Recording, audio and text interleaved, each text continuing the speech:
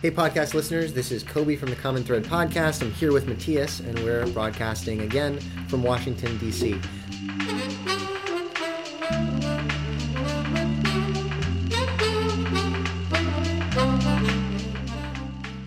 For all the time that politicians spend talking about veterans issues, we rarely get any sense of detail about what veterans issues actually are. What are some of the things that they're up against? And so Matthias and I had the pleasure to sit down and talk with the Deputy National Legislative Director of Disabled American Veterans, Adrian Atizado. He's a Gulf War I veteran, and following that, he eventually made his way into veterans advocacy with this veterans service organization. And what he helps us do is really break down, first of all, the history of veterans advocacy in the United States, what veterans service organizations do in Washington and how they advocate for veterans. And then in the latter portion of the episode, we dig into some very specific policy areas that help us get a better sense of what it is exactly that he sees as veterans' needs right now. We also cover some other stuff, like we start out with his career path and actually getting to disabled American veterans, how that happened. It's a pretty interesting story. And then we also talk about Gulf War illness, which is something that we really didn't know much about before talking to Mr. Atizado. So this is a great interview in order to get some depth and understanding about what veterans issues actually are in the history of veterans advocacy.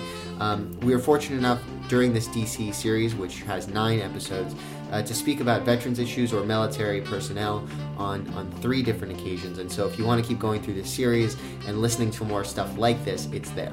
Anyways, thanks so much, and we'll let Mr. Atizado take it away.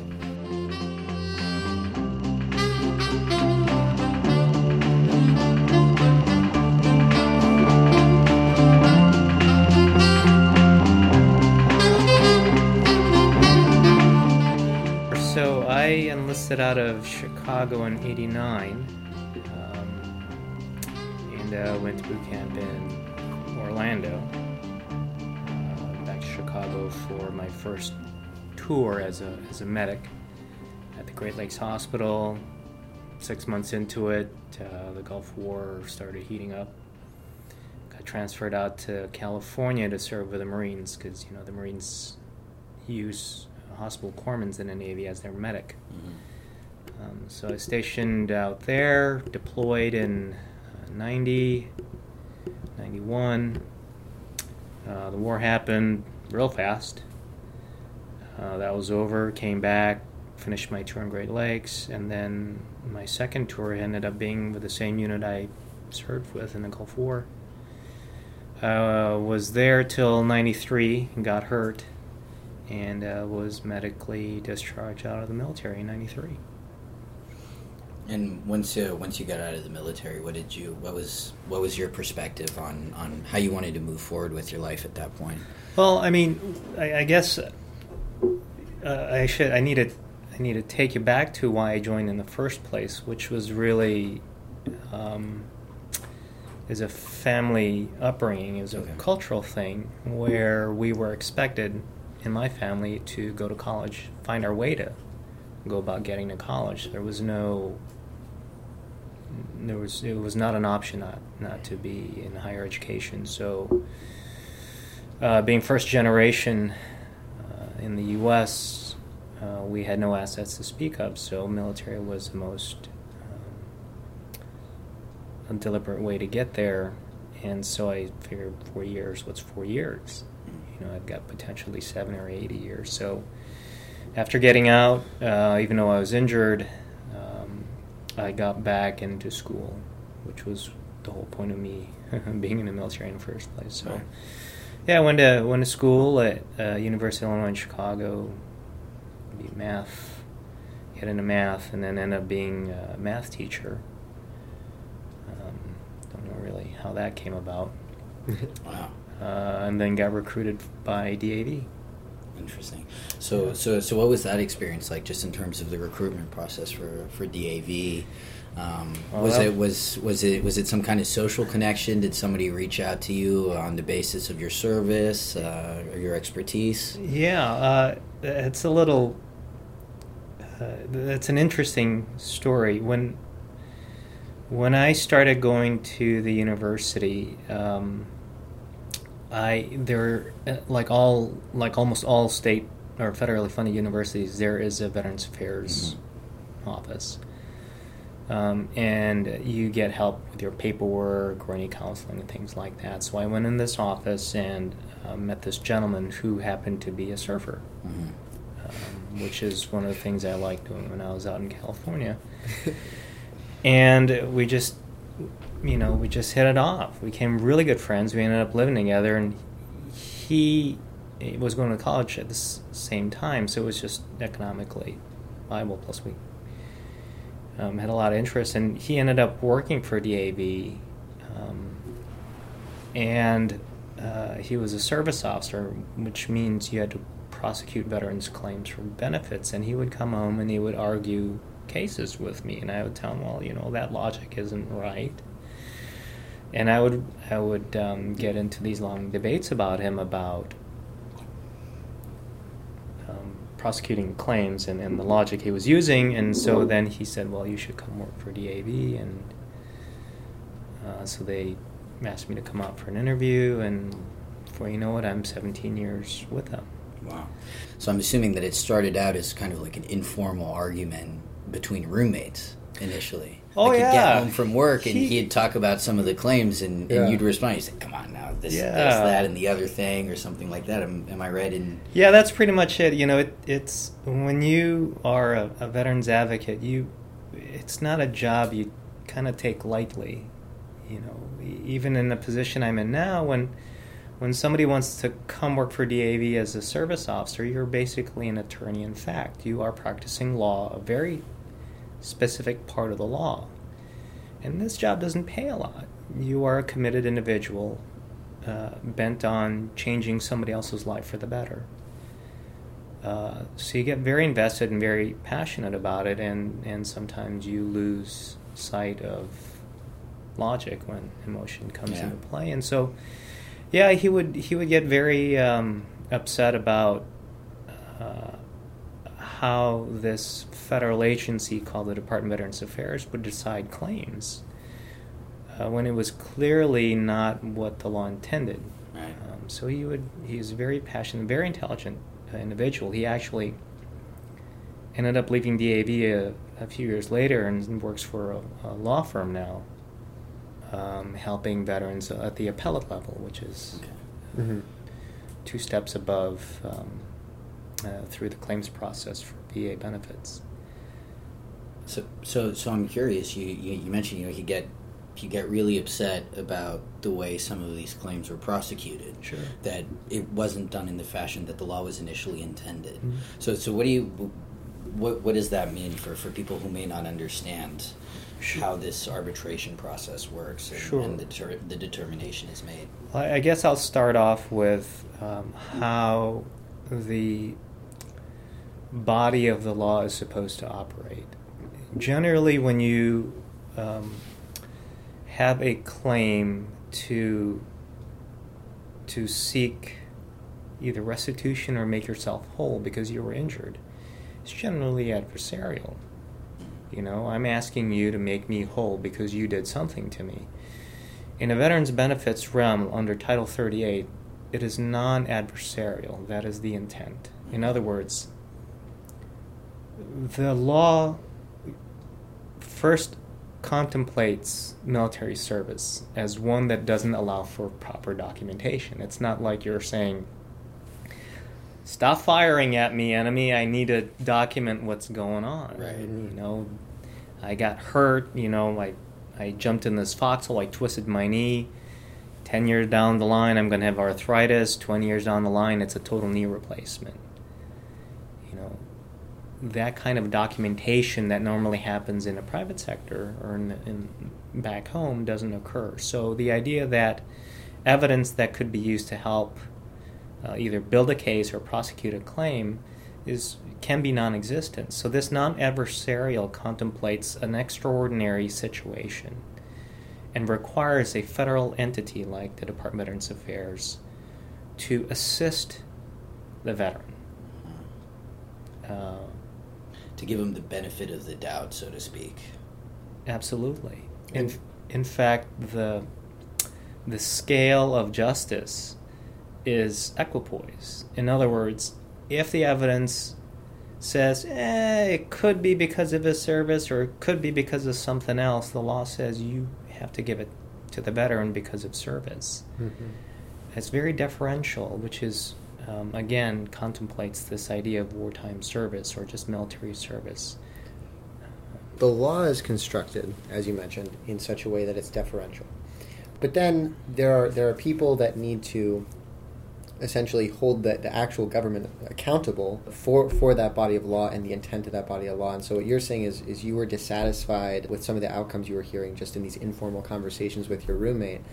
Can you describe briefly what the complex of what they call VSOs or Veteran Service Organizations are, what they look like in Washington broadly, and then your involvement in it? Let me rephrase that.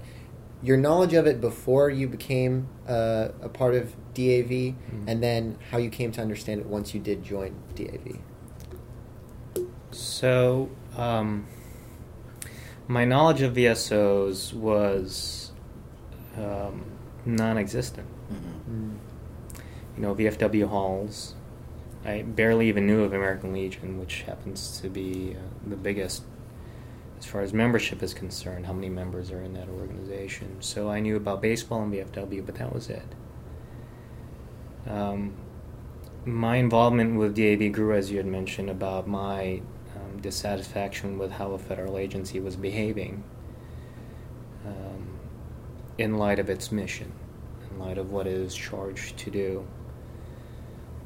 So I quickly brushed up on who the best advocacy organization was, and it happened to be DAV, which is why I had acquiesced to going for an interview. Mm-hmm. I mean, I had my certification, I had a job lined up to be a teacher, and I said, I can always come back to teaching. But anyway, I got there, I was offered a position, and so when I started doing this, I was in the machinery. I was a agent of an organization whose mission at the time was to build better lives for disabled veterans and their families. And that meant really any part of their life, whether it's psychosocial, financial, employment, educational, health. So it wasn't really until after I left that very strict scope of my work to come up here into Washington, D.C., doing the work that I do, which is primarily health policy, which is another, it's a fancy way of saying I look after veterans and the health care that they need.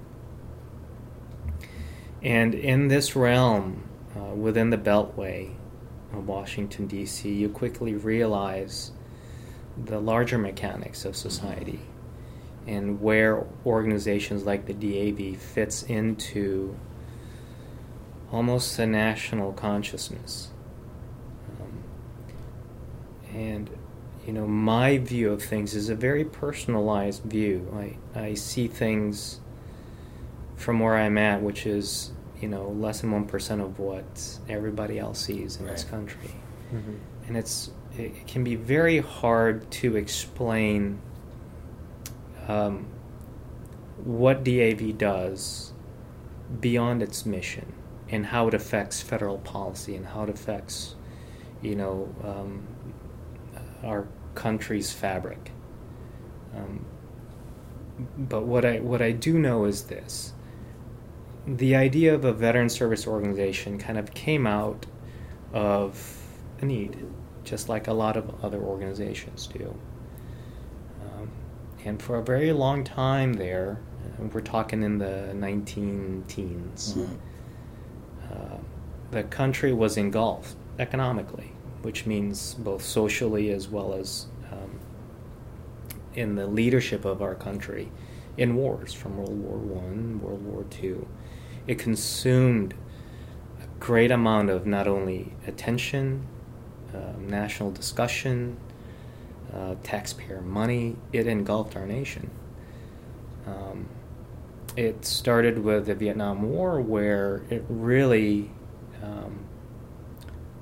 there was this kind of break between the social contract that was first started by the Puritans. Mm-hmm. When they established themselves and said, if somebody gets hurt fighting the Native Americans, and we will take care of you and your family because you volunteered, as well as Lincoln's, declaration to take care of veterans and their families and survivors.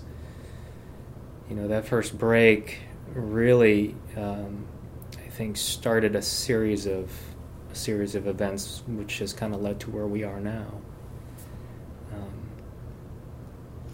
So do you perceive that break as almost a divorce of two different realities in the country? Because if I understand you correctly, the break that you're identifying with is the degree to which, like you said, war engulfed American society and the country, generally speaking. So it wasn't just the people who were actually doing the fighting, but it was the people back home who were suffering under rations or who had to take jobs in factories to compensate for the missing labor force. Sure. Is that am I understanding you correctly? Yeah. So in World War I, World War II, everybody was at war. Right. You may have been at home, you may have been civilian. Right. But when you're selling bonds or saving tin cans or rationing, like you said, food, and everything was kind of geared towards a war effort, everybody was involved. Mm-hmm. When Vietnam came around, it was not the major part of the deliberation in Congress or the news media. Although it was a constant drumbeat, it was not all-consuming. Right. You followed up, so the Korean War was in between World War II and Vietnam. And then you had from Vietnam small skirmishes, and then the Persian Gulf, and then now the wars in Iraq and Afghanistan. So the break between World War II and Vietnam is a little more distinct in terms of the Korean War, which is often referred to as the Forgotten War. Mm-hmm.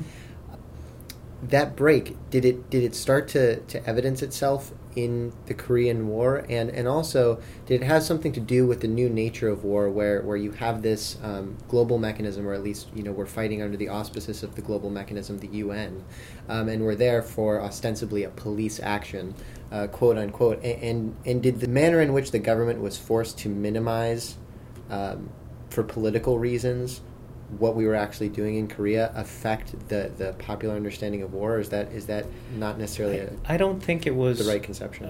I don't think I would agree with that description of the Korean War. I think the Korean War is kind of like a remnant. I should say that the perception of the Korean War is kind of like a remnant of the World Wars. Mm-hmm. It was still very much a ground war. It was still very much they're there and we're here. Plus, a lot of the service members in the World War, especially in World War II, were in the Korean War. Right. And remember, the number of people involved in World War II still was largely in that part of our country where they were influential, either in Congress or in media, to be able to still have this affinity about the effort that the country has to put in to sustain service members, mm-hmm. That are soldiers when they go off.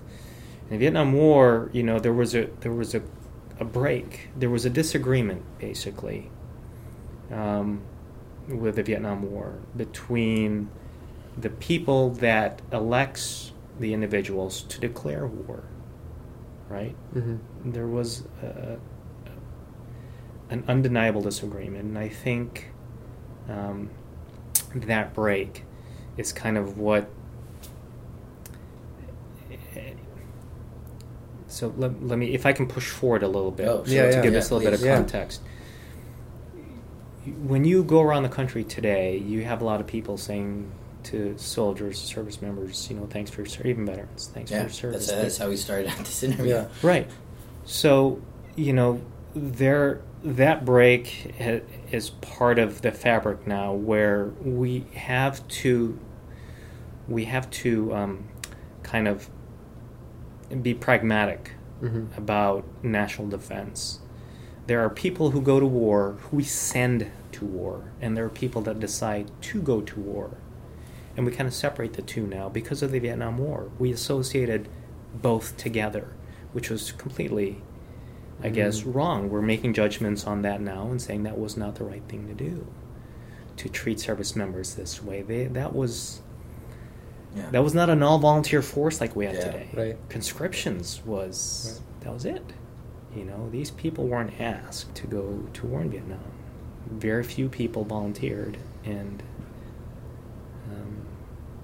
so that's, I think, one of the major differences between how we see things now and how things were perceived then.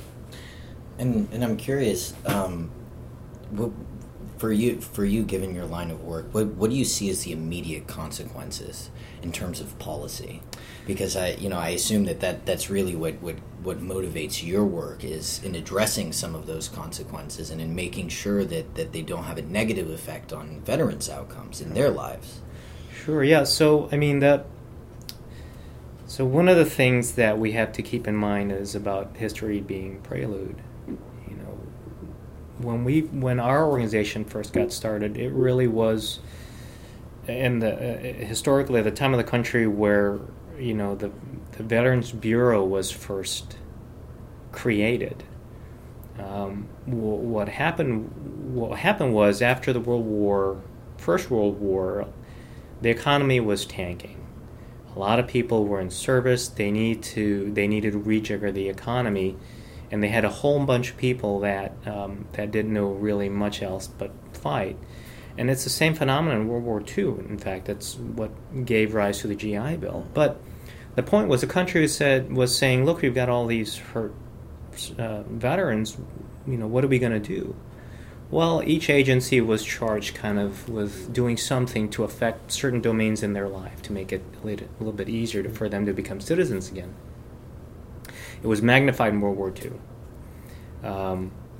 Because of all these desperate agencies not really talking to each other, which is kind of this, like, you can almost say that today. Yeah. The Veterans Bureau was created. And it was created under it had a really bad history. I mean, the first director was fired because of corruption. Okay. There's there have been always a lot of controversy in veterans benefits and veterans support and services. But the VA as we know it today has always survived, and not only survived, but come out the other side better for it. Mm-hmm.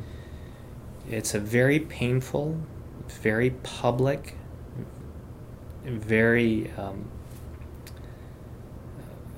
real journey that this agency goes through before it becomes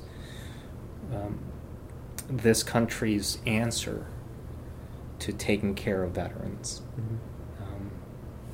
So through World War I, World War II, we came together as an organization and said, we got to do something. This bonus march thing where MacArthur and some other generals came plowing through the sea of veterans that were waiting for their money that they were promised. Yeah. Became really kind of like a rallying cry, a galvanizing event where organizations started to say, that's it. We're done. We're done with what policymakers have been saying they will do. You need to start putting action to your words. And so the Department of Veterans Administration was born. So the first major flashpoint after the First World War is this Veterans March in, I think it was like 1932 or 33. At what point does the sort of complex of veteran service organizations start? Is it there in the history of this, in the history of advocating for veterans? Is that where the VSO complex begins? Generally, it's after a conflict. Everybody will have their own theory about this, but it's really, individuals who have gone through fire together. Mm-hmm. Coming out the other side, you're a changed person. but the society that we live in is not the same. In other words, we have a hard time. When I first got out, I had a hard time kind of operating in the civilian world. It's not structured. The rules are almost discretionary. You know, meeting at 8 o'clock isn't necessarily meeting at 8 o'clock. You know, so it's a different world, and I think the social aspect of these veteran service organizations were the primary calling. All of these groups kind of came together because there was a need, whether it's personal or social, and that's how our organization started. It actually started from I want to say it was like a mechanics training institute and it was serving specifically disabled veterans. They were trying to train them to move beyond, to adapt from their disabilities to become economically viable, which is what you have to be in this country. At what point? At what time historically? Teens, 1919 or something. Oh, like wow. that. Okay, so this goes way back. Yeah. Yeah. The next year was, like the founding year, 1920. Yeah. After 12 years of being an advocate for veterans, we were chartered professionally, were recognized by Congress as a service and advocacy organization in 32. And so, our primary duty at the time was the economic malfunction of a person, and trying to make them, not only be economically viable, but be an active member in society. Mm-hmm. And so our organization gave them a place to come together, either to talk about how others did it. How are you doing this? How are you dealing with that? And sometimes it was just a coming together and saying, man, I remember when. Mm-hmm. And it's almost like what we call peer counseling now. Right. Mm-hmm. Right. And it's not necessarily a medical model, but it's very therapeutic. Yeah. Well, it's a community-based model, and I mean, from what I understand you saying, just in terms of the overall structure of the military experience, especially when in combat, is that's how you interact as a body, is through this sense of, I'm there at 8 o'clock, you're there at 8 o'clock. Right. And we're there together at the same time. And it's deeper than that. Yeah. When you're in war, your guy, your buddy, and today your female counterpart, they've got your hands. They've got your life in their hands.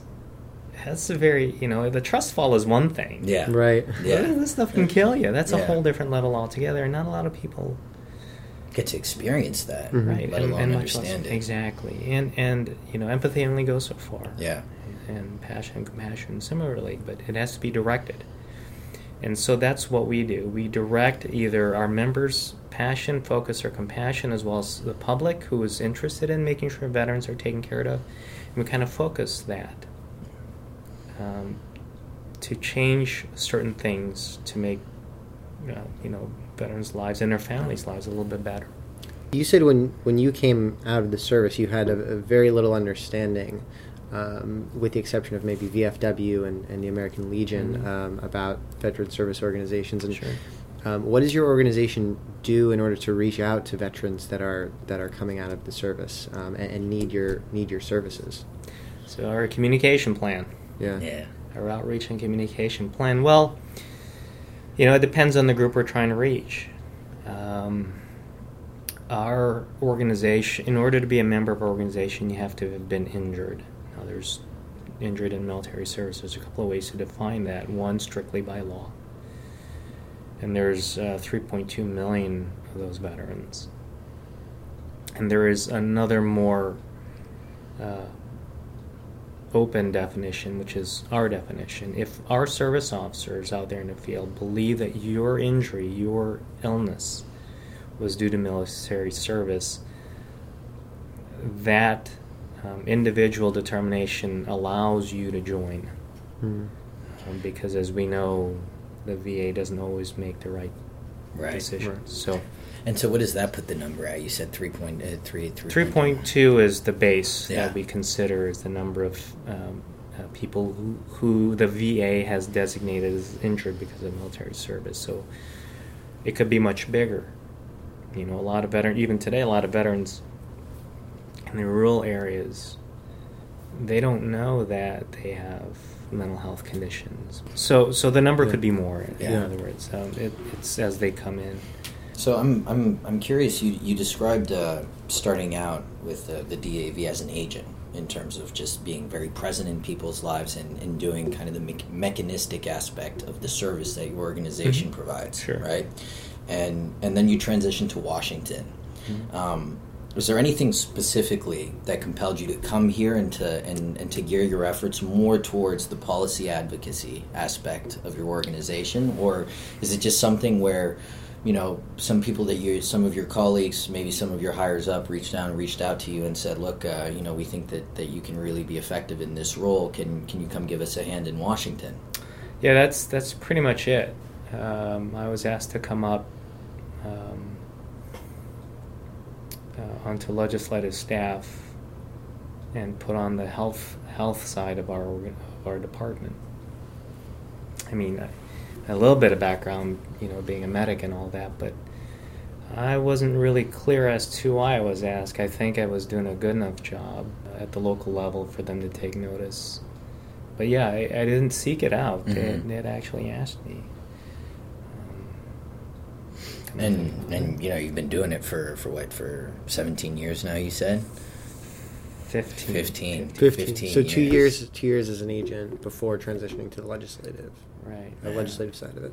And so clearly you took to the work. Yeah. Yeah. Yeah, it's all consuming. Yeah. There's one thing, when they asked me to come up, I said, look, there's a couple of things you need to know. One, you need to use me while I'm single, because when I have a family, my whole, conditions. It's, these are my terms. your paradigm shifts. Yeah, right. Your values and your goals do not completely align anymore with the organization necessarily. Yeah, right. That's the tension between work and life. And I said, you got to keep me challenged. If I'm not challenged, I will find other challenging things to do elsewhere. Have they lived up to that end of the bargain on the challenge? Yeah. Yes, they have. This work is the work that I do. So the work that I do is generally, you can call it almost 3 or 4 departments. Interesting. You have government relations, which is relationship with policymakers, that's Congress, and the federal agency. You also have to do policy work, which is subject matter expertise. So you have policy, government relations, you have communications, you have to harness your advocates to express their opinion and send messages to both Congress and the executive branch about how things should be. And then you also have grassroots, that's a whole separate entity. You have to feed your advocates. You have to make sure that you're in line with what they believe is important and that you're affecting change. So that's one department. We do all those things. So there's more than enough work at any one point during the day. If you don't mind us taking advantage of the extensive knowledge you have of these issues, being in the role you're in, as he's passing me $50 under the table. Yeah, for the record,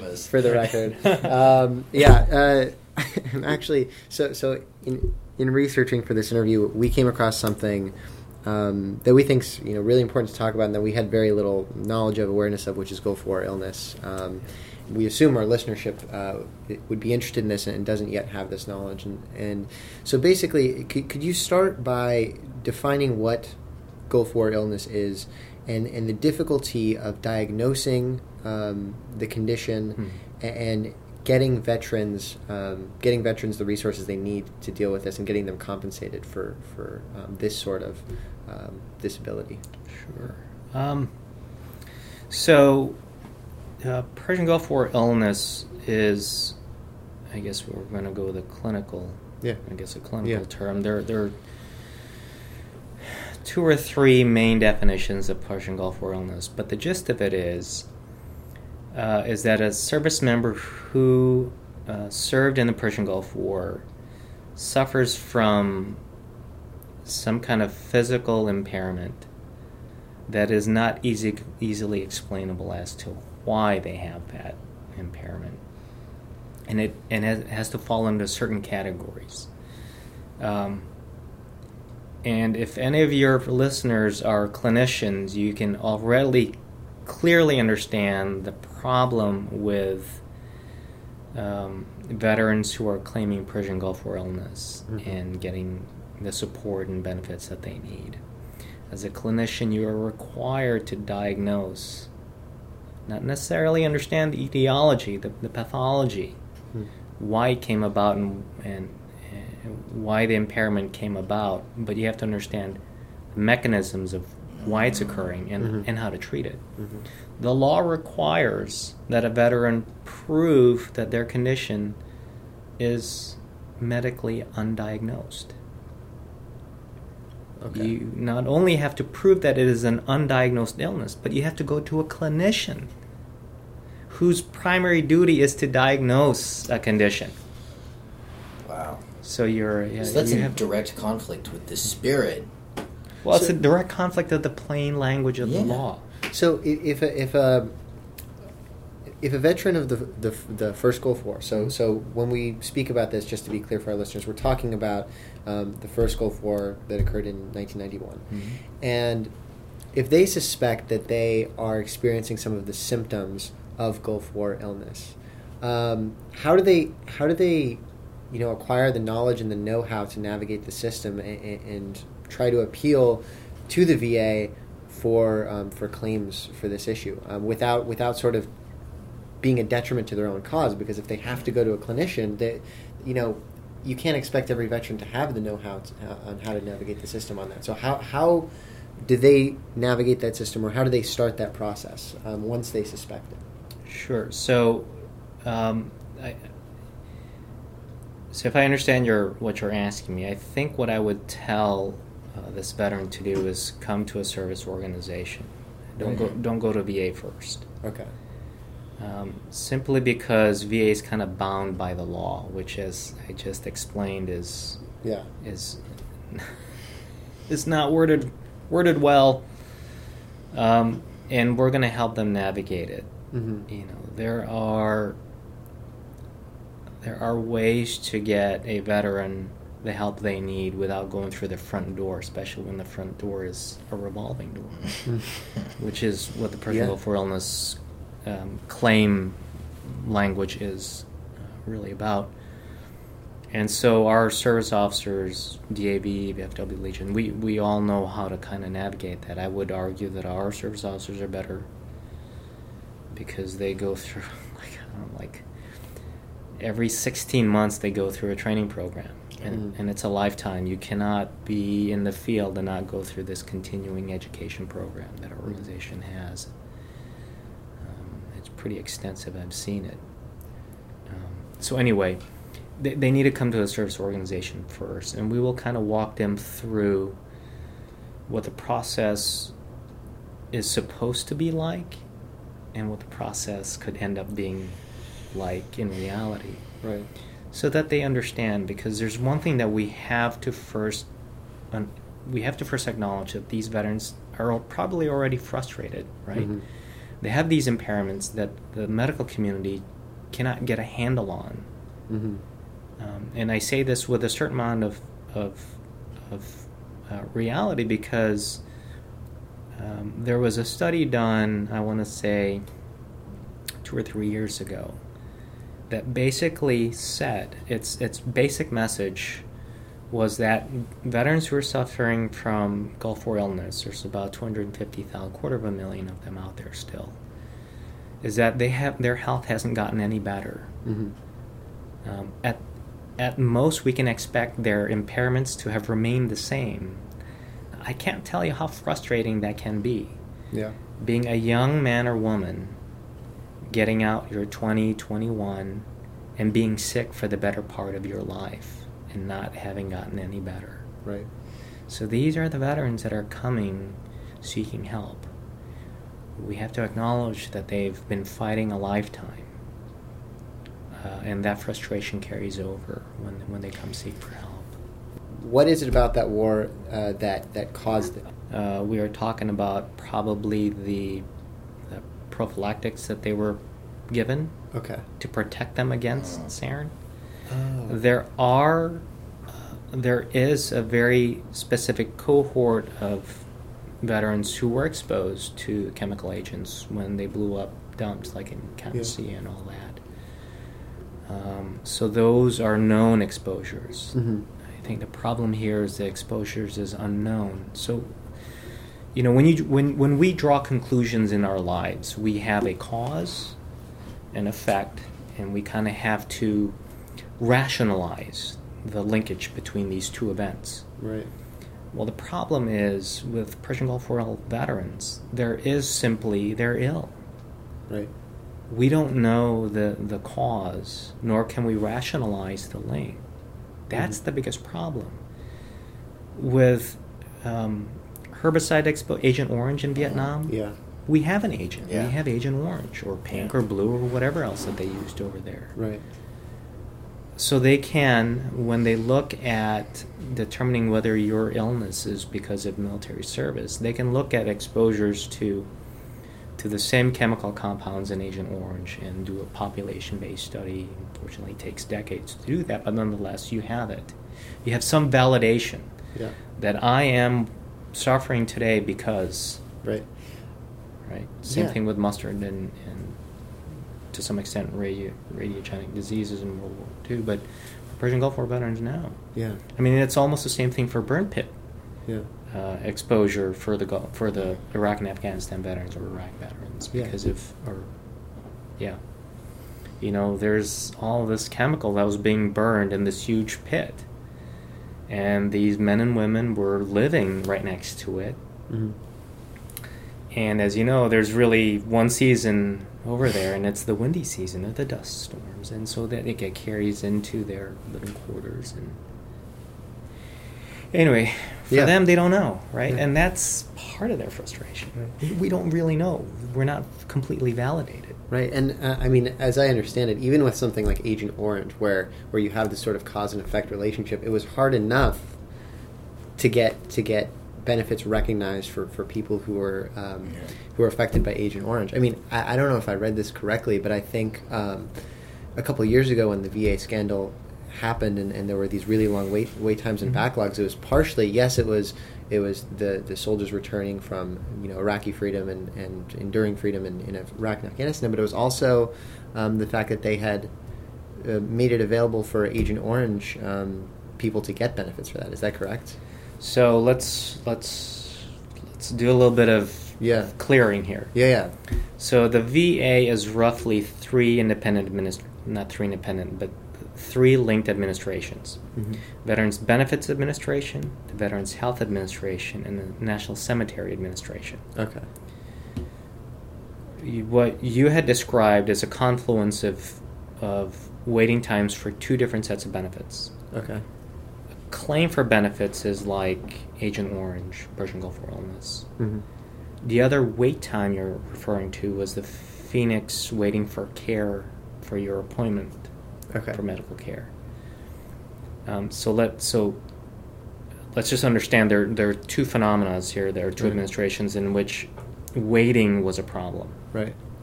So you're talking about the claim for benefits, yes. What happened is Iraq and Afghanistan veterans are filing claims now that are far more complex than in the Vietnam era. The reason, I think, one of the reasons for that is because the law has changed over the years since the Vietnam War, even with the Persian Gulf War. to where they are now having to claim very specific conditions, because if they don't claim it, a year later, that trail of evidence goes cold, and it's far harder to prosecute. So claims are far more complex for these younger guys and gals, or the newest generation of veterans. Mm-hmm. On top of that, they did I think it was Secretary, was it Principi maybe? Or was it McDonald? I can't remember. Agent Orange was an expansion. In fact, the decision is always made by the Secretary of Veterans Affairs, and when they make this decision, it's based on scientific literature, studies. Mm-hmm. This is a high standard. It's a very hard standard to meet. But that same high level of standard is what allows us to defend this compensation system. It's not just given out nilly-willy. It's very hard to get a condition to be considered a presumptive condition. If you served in Vietnam, we assume that you were exposed to Agent Orange, and because of that, if you have these conditions that we know are associated with it, then you are presumed to have that condition as because of military service. So this decision opened up a whole set of benefits that veterans had been suffering from all these years that are now filing claims. So you have a confluence of events on the benefits side. On the healthcare side, that's a whole different matter altogether. Do you really want to get into this? Well, sorry to conflate the two. No. We want to go here. Yeah. Okay. We absolutely need to, actually. So 100%. So on the healthcare side, it's really the complaint was, I'm waiting too long to be seen. So the question was, well, what's the magnitude of this? How many people are we talking about, and how long are they waiting? Well, we know how many people. That's easy to find out. How long is a little bit more complex. So when I call you, I'm a doctor's office. I'll say, hey, Matthias, I see you want to be seen by a cardiologist. When would you like to be seen? And you give, say, June or whatever. You say, in 2 or 3 weeks. Yeah. Or whatever. Okay, great. Well, one of two things is going to happen. One more likely than the other, especially if you're from Boston. 2-3 weeks. Let's look at 2-3 months from now, because our doctor is very busy. The Merritt-Hawkins survey will show that the times for medical appointments, especially for specialty care in even urban areas, is very, very long. In a place like Boston, too. In a place like Boston, exactly. So then you have these members of Congress and the media saying, "Oh, foul! That's not right." Well, that's the reality.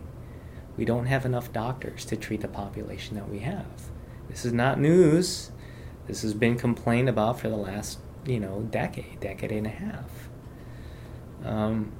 So now we have created a situation that we're not really sure how to measure wait time. Couple that with the politics of it, the appearance of it, of wanting to be stand behind our right. We need to. This is not right. I'm going to be a champion, and then the media, perpetuates it. Right. So we have a really bad mixture here, and really very little data to inform policy. Right. So I have a question, just at a very basic level, and I get this sense from just listening to you speak about the work that you do and the work that you've done for 15 years now, is that on one hand, you're dealing with the challenge of the strict technicalities and the mechanics of the law, and what is a clinician's definition? How do you conceive of this? How do you conceive of that? And that's complicated enough, right? And what I'm hearing is also this, it's the difficulty and how emotionally taxing it is to have to turn around to people who have received a commitment from our society that they're going to be taken care of, and you don't really know what to tell them. and you have to help them manage their own frustration. Like you said, people coming out of the military in 93 or 94, 20, 21 years old, who have been sick for almost 25 years now, if not 25 years, Sure. and their condition hasn't improved. There's going to be a whole lot of anger there, a whole lot of trauma and just sadness and despair and all, and that seems like a huge challenge as well for your service organizations, above and beyond the basic politics of it. Mm-hmm. And how do you guys go about supporting each other in that, and how do you try to communicate that to the population? Because I don't know what to say in terms of how do you depict it? How do you present it? So that's a good question, right? I think the first thing that we as an organization have to be careful about is to describe the phenomena that's in front of us accurately. We don't want to sound the alarm bells when it shouldn't be sounded. And we need to be mindful of our advocates and their passion and their drive and their wanting to help. We have to be very careful about that and not abuse it. So, I guess there are a couple of ways we can do this. The first thing we can do is kind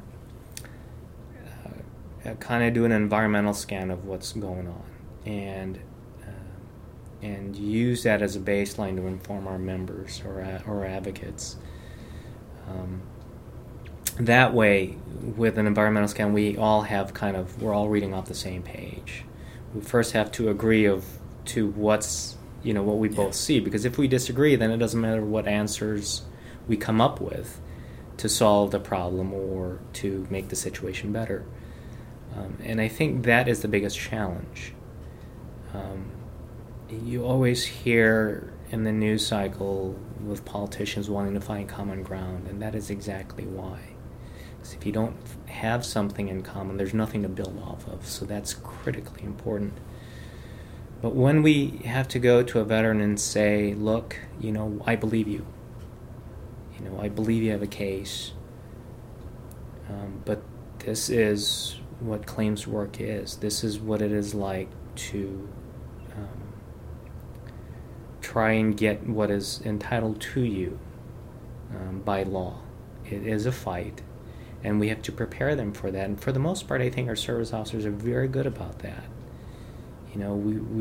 If time and again, even when I first started as a service officer, the first thing that I do is I sit down and say, hey, here's what's to expect. Okay, it takes 1.5 years to decide a claim. It needs these things, X, Y, and Z.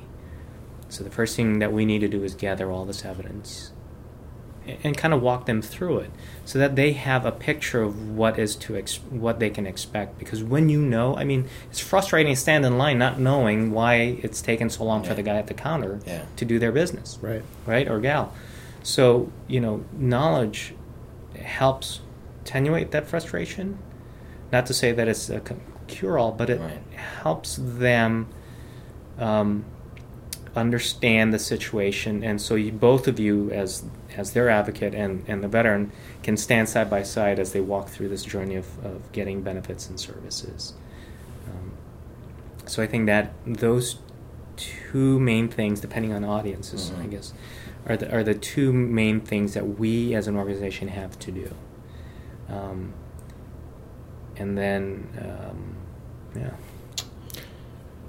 I wanted to shift into some of the ways that you advocate for legislative solutions to fix the system itself. You mentioned a shortage of doctors, and in particular, I know you've spoken about a shortage. So the VA population tends to be, at least right now, a little bit older. So about half of the veterans are over 60, and there's a shortage of geriatricians.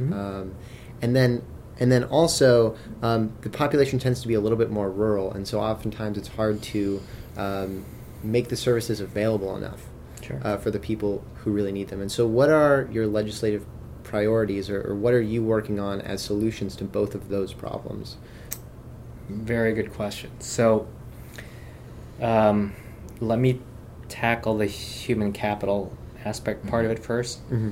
So one of the things that we have been trying to do is grow the number of, as you call, geriatric or the aging focus of studies for clinicians. Mm-hmm. So we have actually are part of an federal advisory committee for geriatrics research, education, and clinical centers across the country.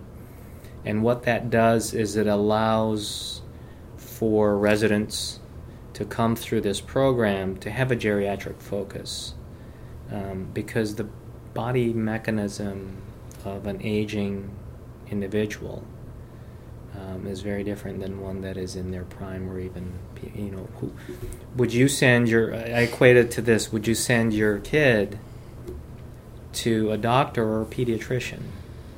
Pediatrician, right? yeah. Right. So because the population that the VA is treating tends to be older, we're trying to make sure that their clinical competence to treat older people and to understand the mechanics of being old is there. So that's one way. Another way is making sure that VA has the money to entice people to train either as a geriatrician or just to expand a number of slots to go through this geriatric focused centers to expose as many people as possible. The other side of it is, let's say, the service delivery, I should say. One of the things that we're working on is, particularly in rural areas, is allowing VA to leverage telehealth. And this is more of a state-federal issue. A doctor cannot practice medicine across state lines, even telehealth. Right. And so we have been asking for this fixed now for, the better part of 3 years. Mm-hmm. And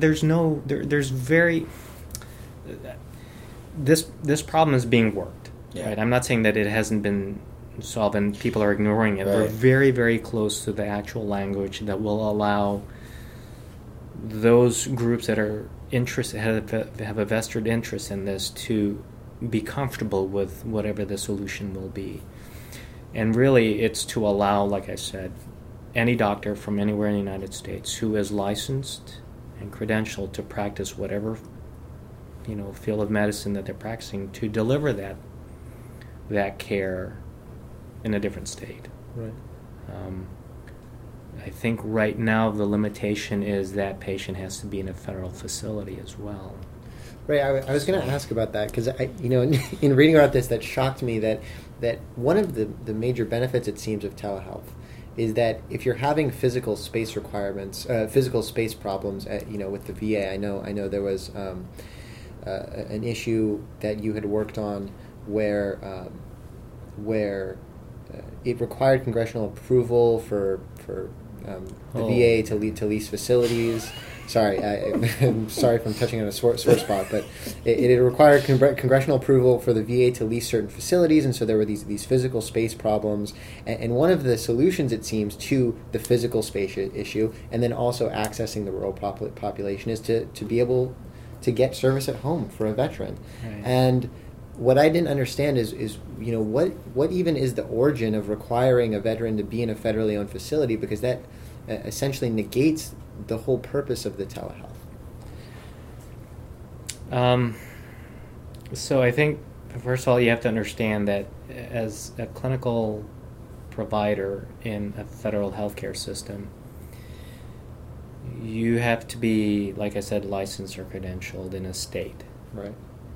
So even though you're licensed in Illinois, you can practice in Maryland in a federal facility. Mm-hmm.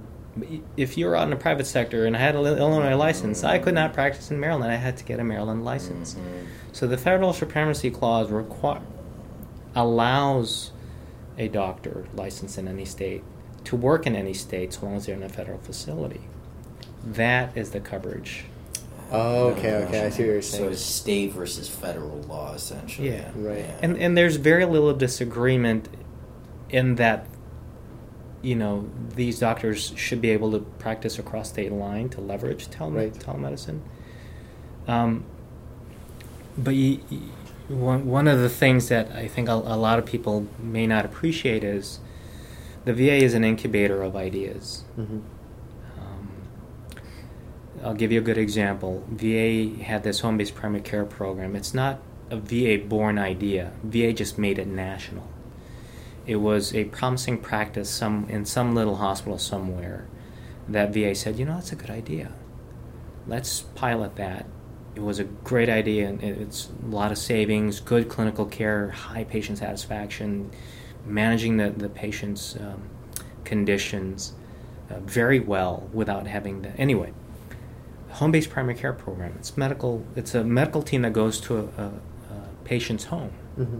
rather than having the veteran drive and make their way to a hospital when they physically can't, and manage them that way very closely.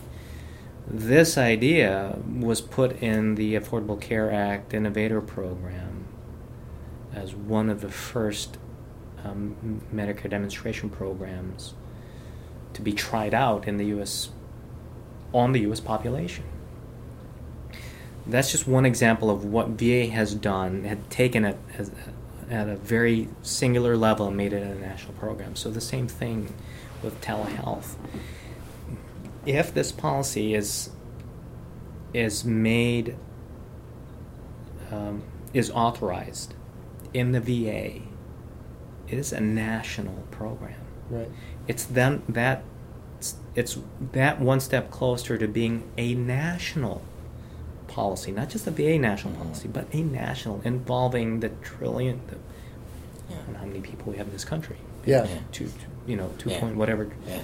But is that where you sort of spur the opposition to this? If this is successful at the VA, are there stakeholders who have an interest in making sure that this doesn't get transferred to a national program? Well, I don't know if it. I guess yes. There are interests involved. Right. And I don't want to label it as a self. Like they have an agenda. Yes, they have an agenda because these groups have these ideas mm-hmm. of a certain policy because of their history, because of what they've learned. These are learned individuals. Yeah. I don't mean to say that they want to stop progress. No, yeah. I think what they want to do is make sure that the progress, at the very least, especially in the clinical arena, does not hurt people. And that's where they come from. So the working of this problem isn't from an adversarial, but it's from a, hey, we need to make sure we do it right. Because we have people's lives at stake. Right. Yeah. If I were the veteran and Matthias were the doctor, for instance, okay. God. Yeah, Here we go. I know, and I'm in trouble. But yeah, if that were the case, what we're talking about is I'm in Maryland and Matthias is in Texas, let's say, mm-hmm. and I need to access the care. I have to go to a federally owned facility in order to access the care because of state licensing requirements. Right. And then what we're talking about here is making it such that I can stay at home and access the care. I can call Matthias by staying at home. Is that the case? Yes. Okay. Anywhere, so long as... And he doesn't have to be in a federal facility. Yeah. Right. That's the big thing, right? Yeah. The federal facility allows the VA to operate despite state law. State law says within a state. Yeah. Right? Federal supremacy says, we'll lift it up as long as you're operating on a federal level. Yep. Practice anywhere. Right. But you have to be... Yeah. Because it's federal, you Yeah. have to be in a federal facility. Yeah, and just to articulate the importance of this, as it stands with the requirement that people go to a federal facility, Mm-hmm. I think 12% of veterans already utilize the service. Mm-hmm. And so if you could break down these restrictions, you could potentially have a larger proportion, a very significant proportion of veterans being able to access service this way. Yeah, absolutely. And it's almost like the electronic health record. Mm-hmm. Yeah. Where the efficiency of the electronic health record was estimated at one point to allow clinical efficiency of a compounded rate of 2%. Mm-hmm. And I think VA has maximized that now. So So that's what which this also, to clarify, is a big deal in terms of overall levels of efficiency in terms of processing. Oh yeah, I mean yes, it can be, right? Let me. So I'll get back to that in a second. Please. So that's what it is, right? The veteran population, 40% of the veteran population is in a rural area. They're rural residents. We have a misalignment of resources to need in the medical delivery system. Not only is it a problem in VA, but it's a problem across America. So if we can minimize this problem by allowing, doctors to practice really anywhere, the limit here is on science now. It's not so much a physical restriction. So now we're going to be asking different questions. Is providing telemental health for this condition clinically appropriate for that patient? We know telemental health works. We know it delivers service. We know it delivers service well. We haven't gotten to the point where we're asking more specific questions, like, does it work for this condition for this veteran? Kind of like genetic drugs now, right? Mm-hmm. Those are the questions we want to be asking, not should we do this anymore. So your question about the electronic health records is a whole different matter altogether, right? This is a medical tool. Right. It's like a stethoscope. Yeah. Right? This is not Outlook or Excel. This is a medical instrument, and like everything else, it gets very complex, right? So there's this one issue that we've been trying to deal with, and physicians in VA have been trying to deal with. The idea that electronic health records will help clinicians be more productive is one, important, but certainly not the only aspect to electronic health records. In the vein of wanting clinicians to be more efficient, we put in things like reminders, clinical reminders. Oh, this veteran is from the Persian Gulf War. Did you ask him about Persian Gulf War illness? Did you ask him about this, that, and the other? So now you have these hundreds of clinical reminders. So the first 10 minutes of a 30-minute appointment time, which is actually more than what you get in the private sector, which is about 20 minutes. VA, because veterans tend to be far sicker. They have more conditions that they're dealing with, so they spend a little bit more time with them.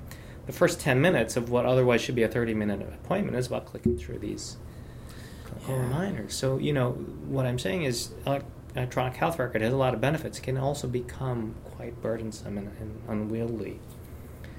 And what happens is you lose sight. You get excited about having this new tool. You start changing things here, proliferating things here, and then all of a sudden you lose sight of the fact that this really is a medical instrument to help doctors visit with patients. Yeah. Become that learned friend and help them in their lives in some form or fashion. So we've got to make sure it doesn't get in the way. Right. Which is completely opposite from telemedicine, right? Yeah. We can't leverage. Yeah. We need to leverage technology. And electronic records is like, hold on. Oh, yeah, we need to constrain it so that it doesn't render things inefficient. Yeah. And it doesn't kind of dehumanize the interaction between the patient and the doctor. Exactly. Which is, So I'm just generally I'm really glad that I just want to say I'm really glad that we got this deep into the conversation, because I think that one of the things that's missed, just generally speaking, and I speak for myself here as well, is just the degree to which these are extremely complex issues, not just medically, when they're challenging enough, but legally as well, in terms of trying to develop solutions that are concrete and sustainable over time. And not only that, that I don't know if I think it's well-meaning that we have this collective sense of outrage about inefficiencies in Veterans Affairs services.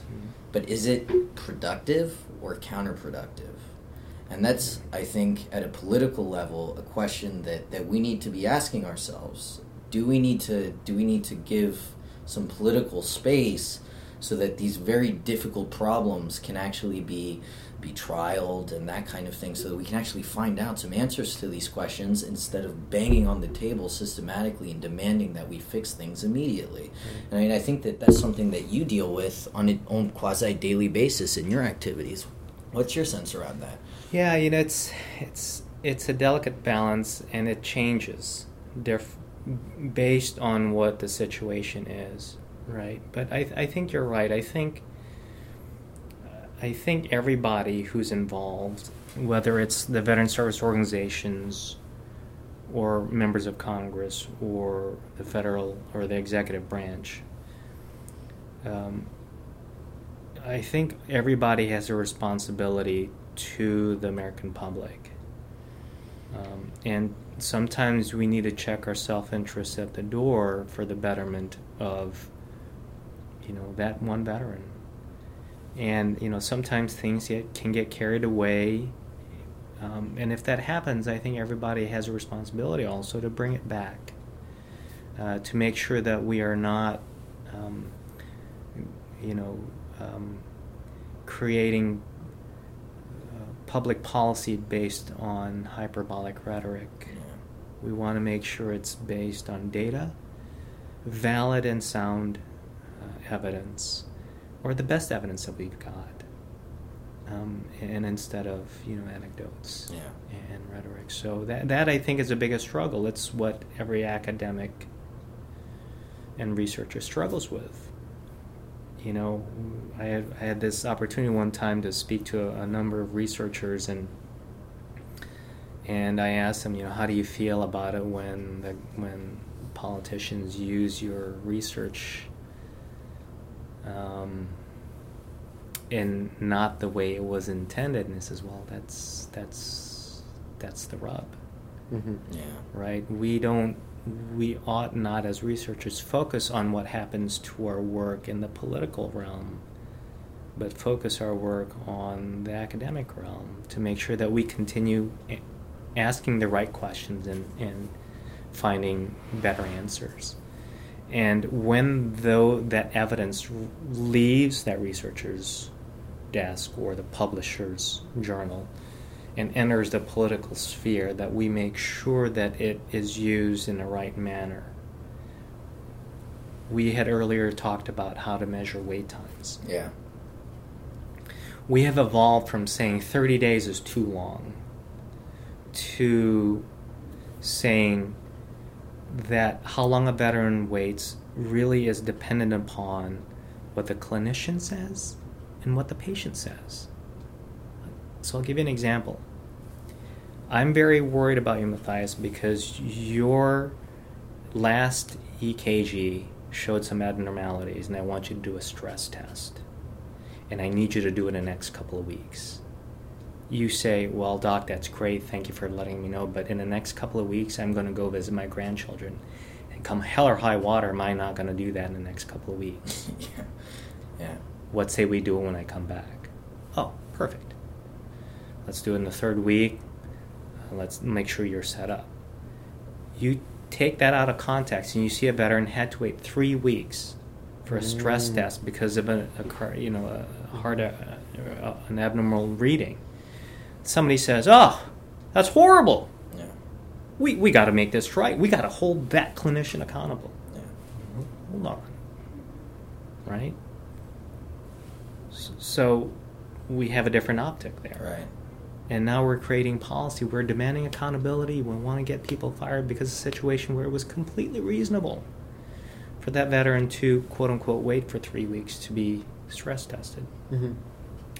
So if I can ask about the way you translate that in your work, because oftentimes you have to show up before a congressional committee and explain these sorts of things to them, and a lot of times, if you ever turn on C-SPAN, it can get really bogged down in list me the statistics that prove to me that this is a problem. How in your work do you manage to communicate both the urgency of the need to fix certain systems and then also the need to kind of do what you were, describe a system that you were just describing where it's centered on the patient and the provider themselves? So I think in this scenario, the biggest problem that needs to be solved is trust. Mm-hmm.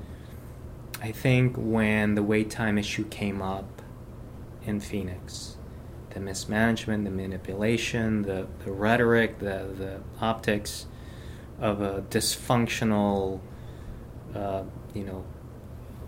inefficient bureaucratic agency like the VA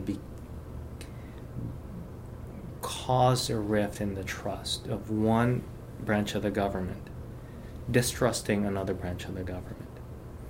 And whether that trust was appropriately lost or not is a whole different discussion, but what we do have is a lack of trust. And I think until VA regains that trust from their overseers, the legislative branch, then I think we are going to always have this hard time of convincing them, look, we need to be able to trust that one VA doctor to make the right call for their patient and say, yes, 3 weeks was an appropriate time. So it's going to be a hard road to plow, but we're going to do it. We have to do it. Because without trust, without common ground, we cannot build something better. And I think that is the single biggest problem that we, veterans, the Veteran Service Organization, Congress, and VA have to solve. If we are to move beyond this and make VA this nation's answer to taking care of our needs.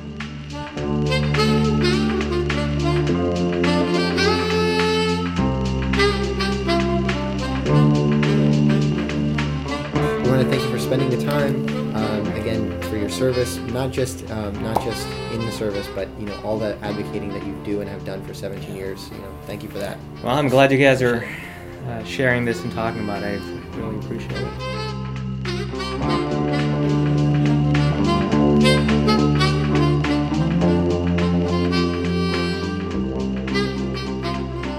I think that right there speaks for itself. We are incredibly thankful to Mr. Atizado for spending this time with us and helping us get into all of these issues. We wanted to thank him and thank you for listening. We hope you really enjoyed it and learned a lot in this episode. I want to remind you that this is one of 9 in the Washington, D.C. series, and so you can find the rest of it by going to bucommonthread.com if you're not already there, or by going to the iTunes store and searching The Common Thread Podcast. You have to type in all the words, The Common Thread Podcast, and you can find the rest of the D.C. series. Thanks so much, and we'll look forward to talking to you the next time.